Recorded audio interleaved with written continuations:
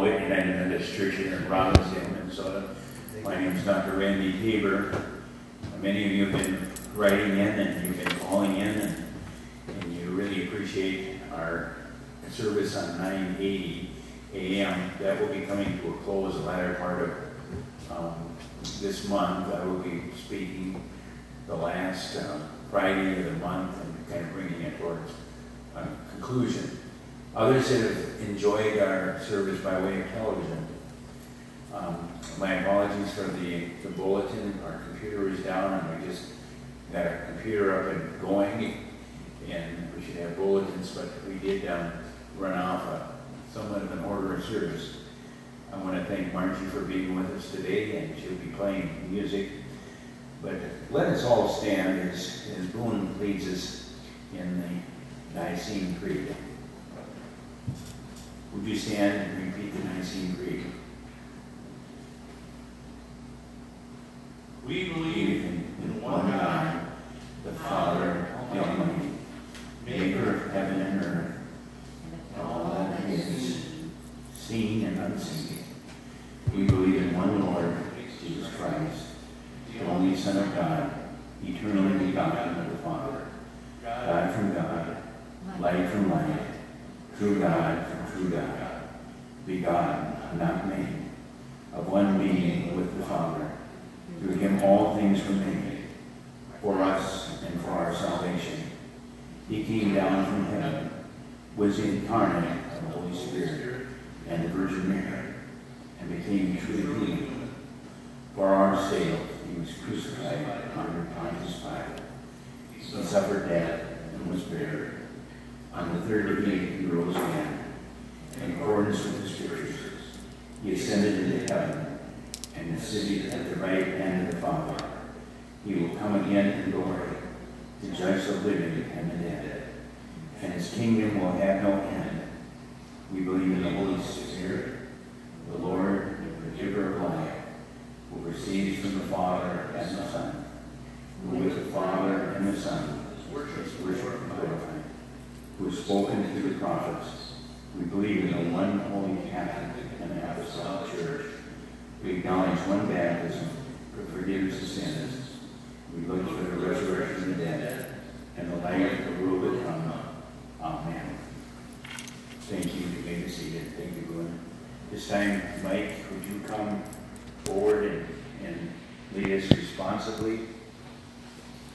And then share with us this morning what God has laid on your heart. You do the responsive reading for the incarnate Christ.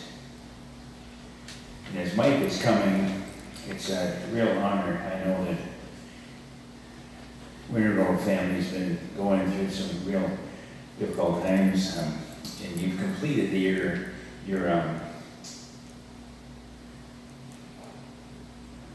radiation therapy. And we want to present Joe Curtis today. Would you want to come up and receive this part of God's team here? And Mike, whenever you're ready, and Joseph shooting his pictures. But let's give Joe a round of applause. He's finished that 9 weeks, right? 7 weeks. Okay, I got that. That's why I'm still going strong. Well, bless you. Lift that USA. Amen. Let's give Joe a round of applause. Amen. And Mike is going to be sharing responsibly 6:31, and then immediately he's going to go into the scripture in his message for today. The incarnate Christ. In the beginning was the Word was with God, and the Word was God. The same was in the beginning with God. All things were made by him, and without him, not anything was made that was made. In him was life, and the light was the light of There was a man sent from God, and his name was John. the same came for a witness, to bear witness of the light, that all men through him might believe. He was not that light, but he was sent to bear witness to that light. That was the true light, which lighteth every man now that comes to the world. He was in the world, and the world was made by him, and the world knew him not. He came unto his own, and his own received him not. But as many as received him, to them gave he the power to become the sons of God, even to them that believe on his name. Which were born not of blood, nor of the will of the flesh, nor of the will of man, but of God. And the Word was made flesh and dwelt among us. And we beheld the glory as of the only begotten of the Father, full of grace and truth. No man has seen God at any time. The only begotten Son, which is in the bosom of the Father, he hath declared him.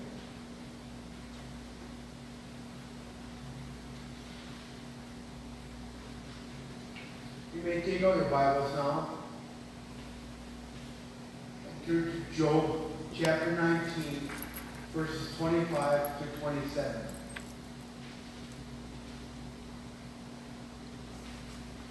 In those verses, we see that Job knew that he had a Redeemer to rescue him, and then prophesied that God himself, as Jesus, will come to earth and stand on him.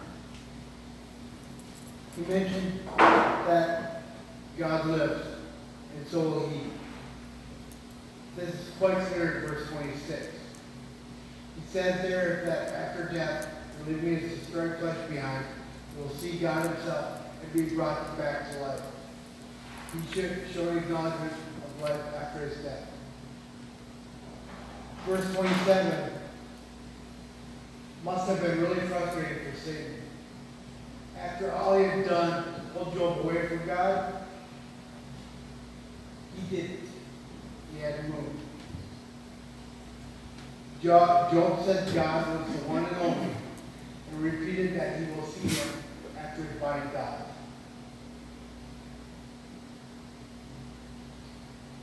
Now we're going to turn to John chapter 11, verse 25. I'll read it. Jesus said to her, I am the resurrection and the life. He who believes in me, though he die, yet shall he live.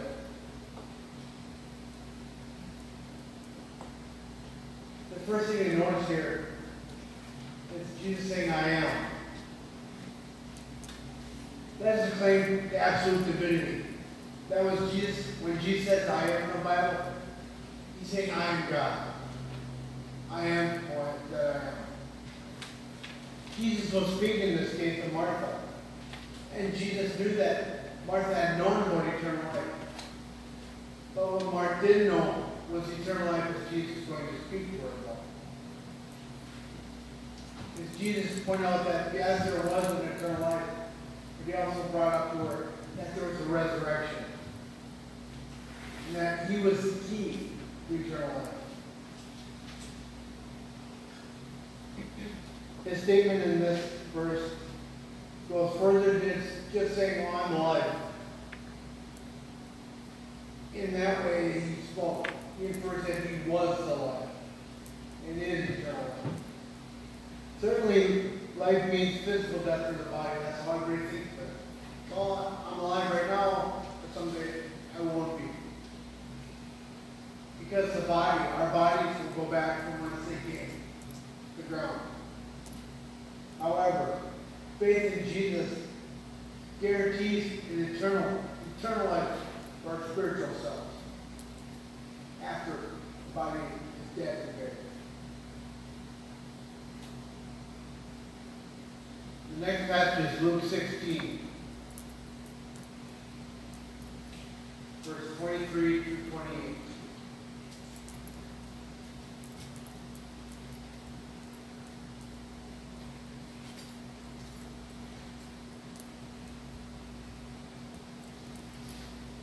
And in Hades, being in torment, he lifted up his eyes, and he saw Abraham far off, and Lazarus in his bosom. called out to them, Father Abraham, have mercy on me, and send Lazarus to dip the end of his finger in water. Don't touch my tongue, for I am in anguish in this flame.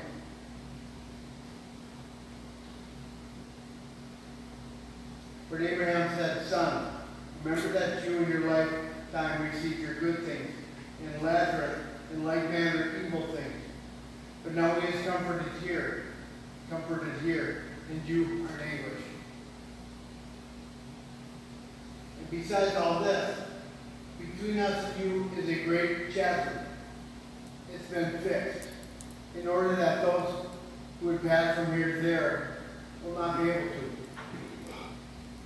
and none may cross to the other side. And he said, Then I beg you, Father, to send him to my father's house, for I have 5 brothers, so that he may warn them, lest they also come into this place of torment. This passage introduces us to Hades, or hell. Hell is literally translated, and Hades is literally translated, waiting place for the dead.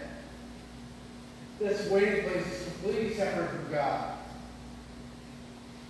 And yet the saints with God can still be seen in the distance. The evil rich man died and of course went to hell. But when he looks up, he can see Lazarus and Abraham. The man yells over this impossible, impenetrable chasm and tells Abraham to have Lazarus simply dip his finger into the water and come across and touch his tongue with it, so that he may be relieved a little bit when the cool water touches his tongue. But Abraham tells him, that ain't going to happen. On earth, you receive good things, and luxury, you became rich, and so forth. But Lazarus had a bad life. He was considered evil by others, and he didn't have all the luxuries that you enjoyed. But then he follows up by saying the bold opposite. There is a great chasm, impenetrable, uncrossable chasm between you and him. So, him dipping his finger in the water and come across will not happen. Then the tormented and frustrated man begs him to warn his brothers at his father's house, so they will not end up in hell like he did. Abraham mentions that they have Moses and the prophets to listen to, and they should listen to him. But not listening to them is exactly what got that rich man put into hell. That's what he did do, was listen to Moses and the prophets. It's interesting here that the man in hell had them to follow to him, but he didn't. Now he's where he can see those experiences of comfort and peace from inside burning after death. Now Hades, or hell, has made all the worse, because they can communicate with people in heaven, but they can't cross over. They can't get one little tiny fraction of relief from the flame, from the hell that they're in. That, to me, just kind of blew my mind. To make hell even worse, they can see people in heaven living with peace and ease. It's got to be luxury compared to hell, the flames of hell. That makes hell even worse, all the more worse. Because they can see, communicate with people in heaven, but they can't have any further contact with them. They can't ease their pain. They can't relieve their burning. But they can see across the chasm to the people sitting in complete peace and luxury of heaven with the risen Christ. It's peaceful comfort. Thank you. Would you, Jen, stand with me and repeat the Lord's Prayer? Let us stand. Think with me. Our Father, which art in heaven, hallowed be thy name. Thy kingdom come, thy will be done, on earth as it is in heaven. Give us this day our daily bread, and forgive us our debts, as we forgive our debtors. And lead us not into temptation, but deliver us from evil. For thine is the kingdom, and the power, and the glory forever and ever. Amen. Thank you. You may be seated. And Tina's not with us today, is she? Keep Tina in your thoughts and prayers. She's been a little reluctant to allow me to put her name on the prayer chain. I don't know, do I get your permission, or is she kind of the one you need to check with, Mike? You're a smart husband, Mike.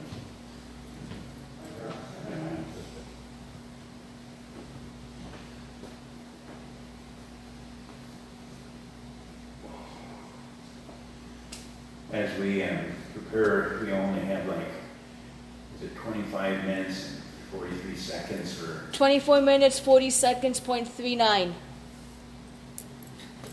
My name is Dr. Randy Tabor from the Holiday United Methodist Church. It's always been a privilege to come into your homes by way of radio and television. Mike shared with you from Job, the 14th chapter, the 4th verse, if a person dies, shall they live again? That's a question as we as Christians, we gather each and every Sunday, which is the first day of the week. Sometimes we think Mondays are the day of the week, but in reality, when you look at your calendar, Sunday is the first day of the week. This question has been asked more often than any other. Many by way of radio and television ask that question. What does a funeral director really bury? And there is a catalog of answers. The real answer, and the only answer, is to be found in the realm of faith. The realm of faith. You may argue whether or not it's admissible evidence. Job answers his own question by saying, I know that my Redeemer liveth. Can you say that with me? I know that my Redeemer liveth.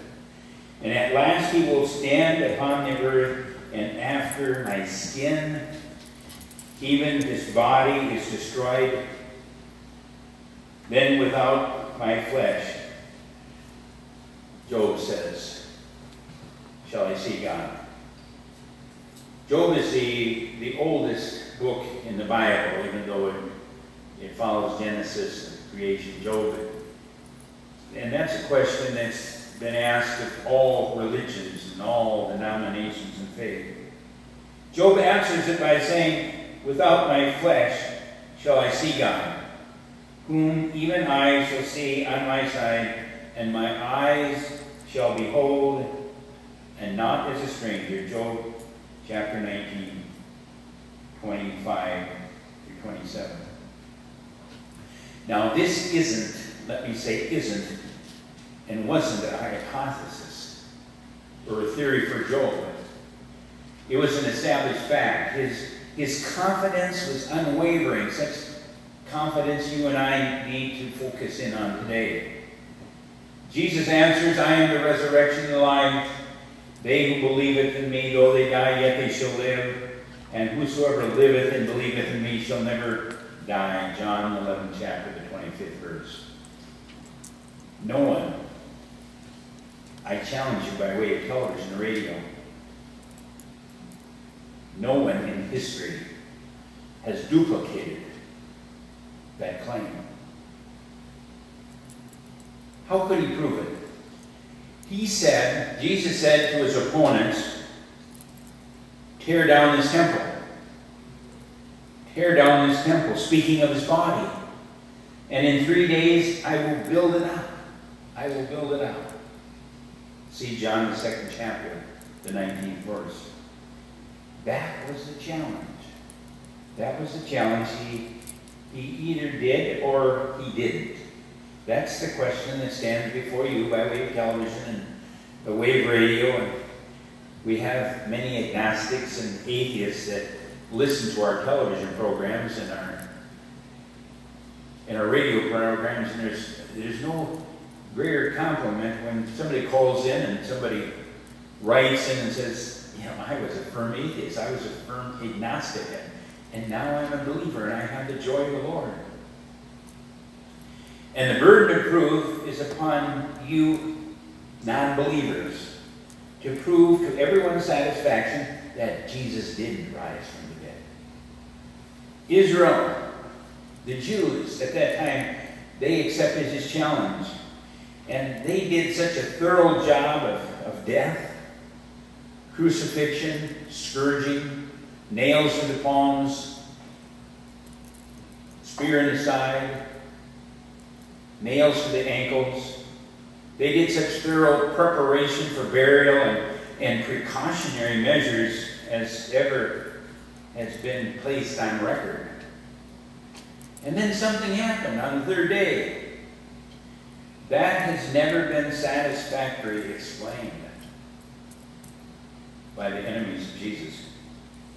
All the problems that remain, or all the problems are solved in the rejection or the acceptance of that event. Every undertaker, and I have known many, every undertaker, every preacher, every mourner, every coroner, every cemetery employee faces that event. Faith or ridicule finds its target in Jesus of Nazareth. It is his challenge. Now, if the resurrection is a fact, immortality is a fact, if the grave could not hold my Savior, neither should it hold you or I. Because Jesus lives, we shall live. John the 14th chapter, the 19th verse says. And this is a kind of a conclusion of faith.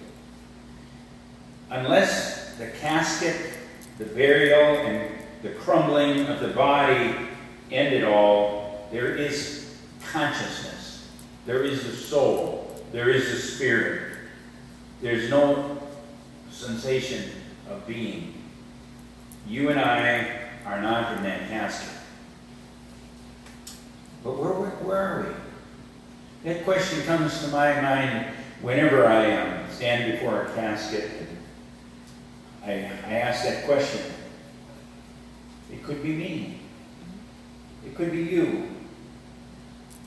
And it's always interesting to overhear people talking by the body and saying, isn't he or she so lovely? There are two classes. The fact does not change with embalming. There are the good, and there are the Bidens, or the Badens, or the bad. There's the good and the bad. Death does not make the unrighteous righteous. That would make disease and the interior, and the interments superior to Calvary. If you threw mud, at someone while they're alive, why change your offering to flowers after departure? You're talking about the same person. A little boy said to his mother after reading the writing on the tombstone, "Mama, where are all the bad people buried?" Now there's a difference between now and then. These two classes do not live in the same place. And here's available information. You may accept it or disregard it. One day soon, you will have a personal opportunity to check on the accuracy of this information. I'm going to be doing funeral service for a fellow that came to this church and the blessing of the bikes, John Smith. And his mother was working on him, accept Christ. John always had a hard time. He says, I don't believe it. And his wife just told me a few days ago, or his girlfriend, that now John is a believer, either for good or bad. I quote from an unimpeachable source, Jesus Christ. In Jesus Christ's account of the rich man and Lazarus, you will find these words. There is a great gulf that's fixed, that they that would pass from hence may not be able, and that none may cross over, as Mike so vividly displayed in Luke, the 16th chapter, 26th verse. Now, this information has been ridiculed by many. Others have spiritualized it and distorted it beyond recognition. Nevertheless, it is the word of the Son of God. If Jesus were untruthful about this, Jesus may be judged untruthful about many other matters. Jesus gave it to us in very stark and awful reality, and as plainly as any matter could be put. Jesus did not leave any guesswork. Jesus said bad people are headed towards a bad place. Jesus described it as torment. It's kind of like going through radiation therapy, isn't it, Joe? It's torment. Jesus said that such people thought, that such people spoke, such people hungered, such people thirst, and then such people remembered. Beyond the imaginable. They either do or they don't. Do you have any final proof that they don't? Jesus said there was a wide entrance, but no exit. Wide is the gateway to hell and destruction, but narrow is the gateway to heaven and truth. Jesus said that bad people go there immediately. There's no probation, there's no bail, there's no parole. The undertaker cannot deny you or I. Your insurance agent cannot ask for a postponement. Your lodge brothers cannot ransom you. You arrive at detention at once. There is no sleeping in the grave. Some of our beloved Jehovah's Witnesses feel there's just sleeping, 144,000. The casket may be expensive, and the cushions may be soft, and your pallbearers may be gentle, but you won't be there to rest for a spell. What you have earned in life by profanity, by infidelity, by irreverence, by selfishness, by robbery from God, by scorn of his Bible, begins at once. There is no delay. The Bible says, no delay in the wages of sin. I can assure you that you do not have to wait until that lake of fire to know whether you are lost. Take Christ's word for it. The one that believeth, Jesus said, the one that believeth not is condemned already. John 3:18. And how we remember John 3:16, for God so loved the world, you and I, that gave his only begotten Son, that whosoever believes in him and trusts him and adheres to his word shall not perish but have everlasting life. John 3:16. But then we fail to remember those words of John 3:18, just a few verses later, where Jesus says, the one that believeth not is condemned already.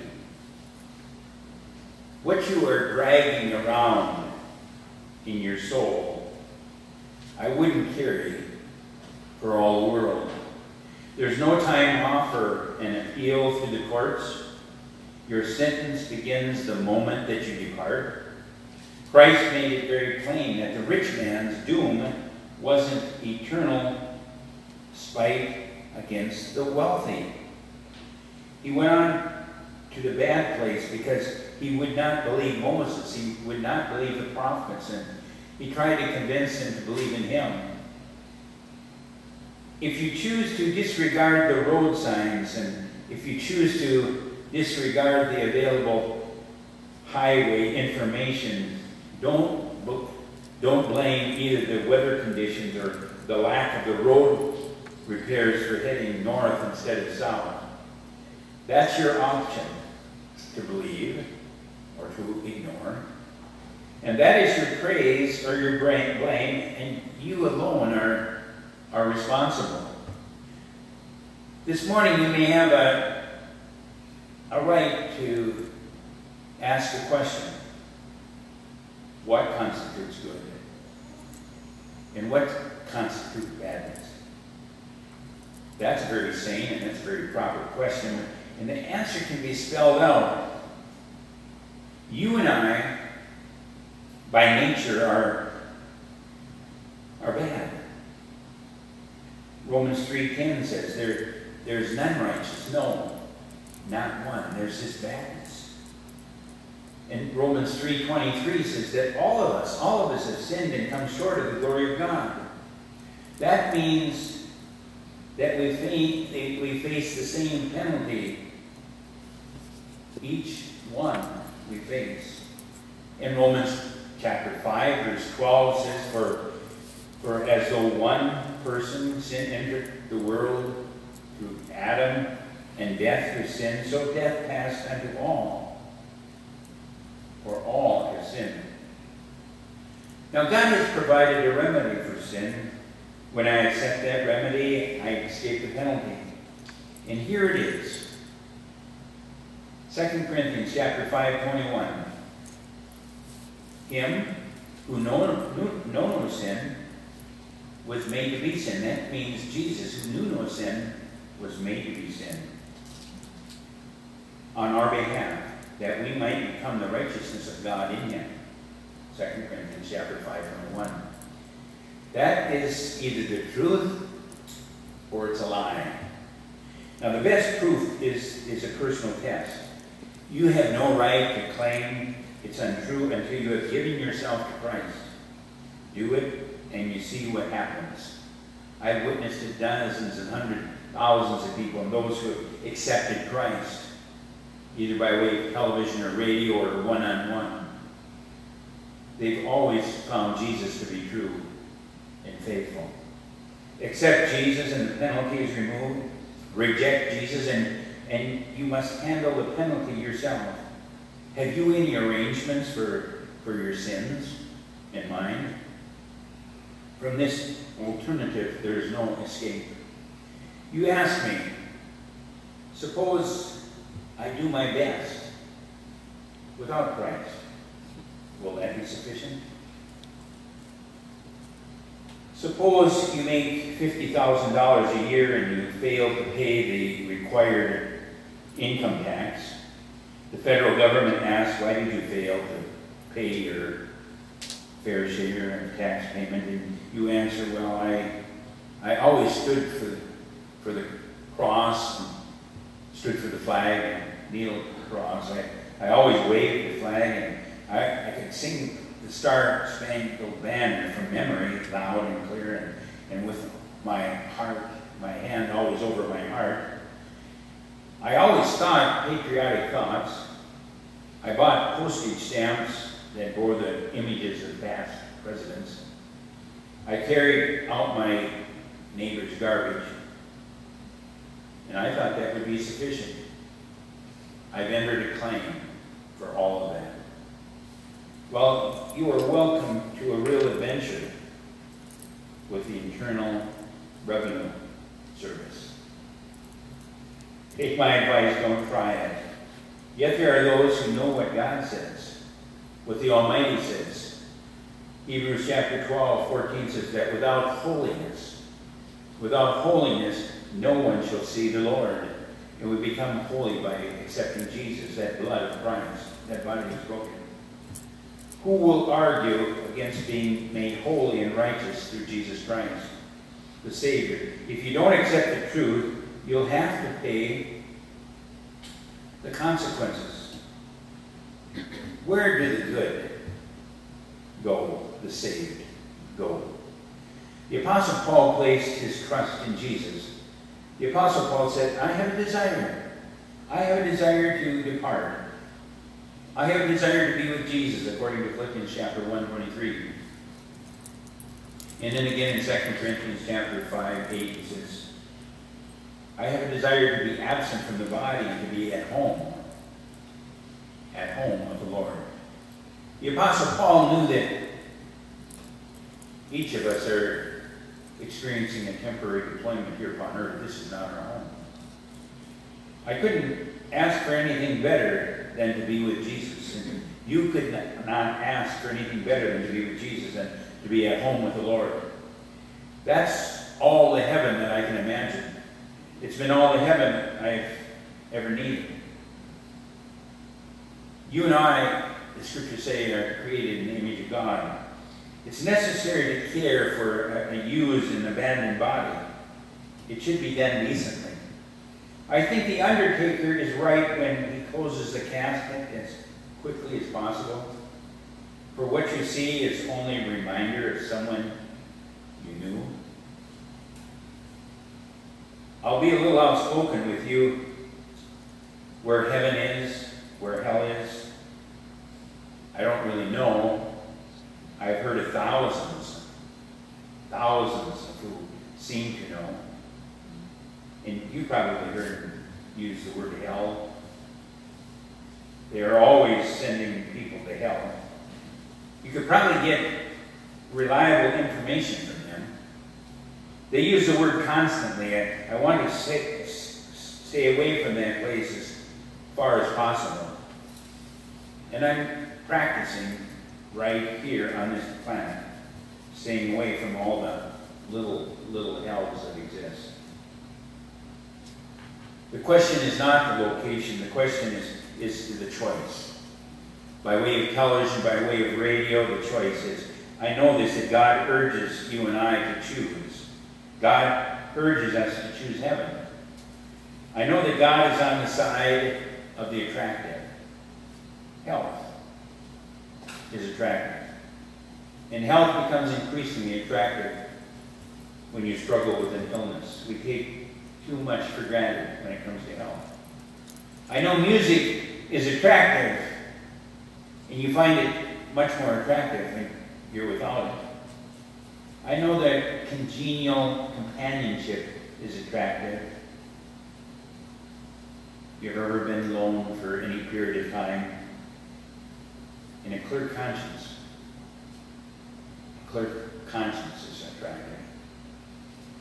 And I know this, that sin is unattractive, that despair is unattractive, that anguish is unattractive, that the deteriorating habits that are wearing on our bodies are unattractive, and that loss of any kind is unattractive. It shouldn't be too difficult for you to make a choice. And it wouldn't be a second after the doctor tells your wife you are gone, or your husband, your wife is gone. Christ urges hindsight to be foresight. It says in Scripture that in hell he being in torment cried and prayed for my Father's house, for I have 5 brethren, lest they come into this place. Luke chapter 16. That sinner doesn't want one relative to join him. There wasn't one thing about hell that he could recommend. A man saved very late in life lay dying. He'd been a very wild and wicked and wayward person. And I visited him on his deathbed. He had kicked out a number of clergy previously. And on my first 2 visits, he wouldn't even talk to me. And the third visit, he said, "Get out of my room." In the fourth visit, he told me, "Did you hear what I told you and tried to suggest in the previous 4 visits?" I visited him the 5th time on his deathbed. I read from the Bible to this dying man. The precious, precious account of salvation was still so new to this elderly man that he listened with some profound interest. And then I sang. I sang a song that's very close to my heart. And it goes like this: I am now a child of God, for I am washed in Jesus' blood. I'm watching and I'm longing while I wait. Soon on eagle's wings of love I'll fly, to my home beyond the sky, to my welcome as I am sweeping through the gale and gate, that in the blood of the yonder Lamb, washed from every stain I am, robed in whiteness, clad in brightness, I am sweeping through the gate. And suddenly this elderly man began to laugh. He began to laugh, and I asked, "Why are you laughing?" And tears began to trickle down the old man's cheeks like a rainbow after the rain. And he says, I was thinking, fancy an old sinner like me being robed in whiteness and clad in brightness and righteousness. Jesus Christ made that possible. Jesus Christ says, "I am the way and the truth and the life. No one cometh unto the Father but through the Son Jesus." Father, with every head bowed and every eye closed, and those by way of television and by way of radio, this is a very sacred moment. Whenever John and Charles Wesley's mother, Susanna, would want to spend a special time in prayer, she'd just take her apron and she'd throw it up over her head. And all those 17 children would realize that was their mother's time of prayer. And they really believed that they were praying for one of the 17, and Susanna would say, yes, she was in prayer. That was her private time. We don't have aprons on. There may be someone by way of radio or television that's wearing an apron. You can choose your private time to repeat these words. Would you repeat these words? Dear Jesus, I'm a sinner in the things that I've done and left undone. Forgive me, O Lord. Come into my heart and life. Fill me with your Holy Spirit. In Jesus' name. Amen. If you would stand with me now as you exit, you may we thank those who have sent in financial gifts. It is a real ministry to be able to share by way of television and by way of radio. We appreciate your prayer support and your financial gifts. And would you join me in the Apostle Creed, printed in your bulletins? I believe in God, the Father Almighty, creator of heaven and earth. I believe in Jesus Christ, his only Son, our Lord, who was conceived by the Holy Spirit, born of the Virgin Mary, suffered under Pontius Pilate, was crucified, died, and was buried. He descended to the dead. On the third day he rose again. He ascended into heaven, is seated at the right hand of the Father, and will come again to judge the living and the dead. I believe in the Holy Spirit, the Holy Catholic Church, the communion of saints, the forgiveness of sins, the resurrection of the body, and the life everlasting. Amen. Would you play, while we're still standing, the doxology?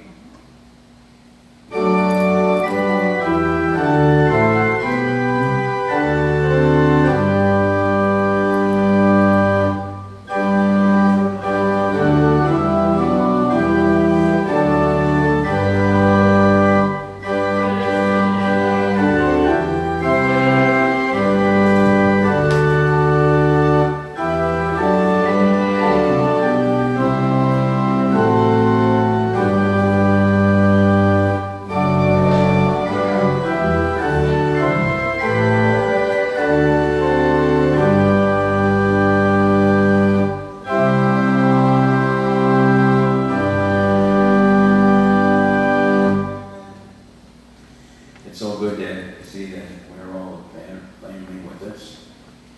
I know Vern is really rejoicing that heritage and that legacy that he established by his works and his discipline is being carried out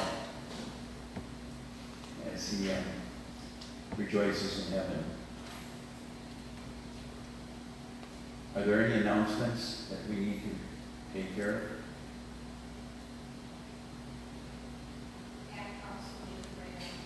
And immediately, and Tom, so good to have Joseph back with us.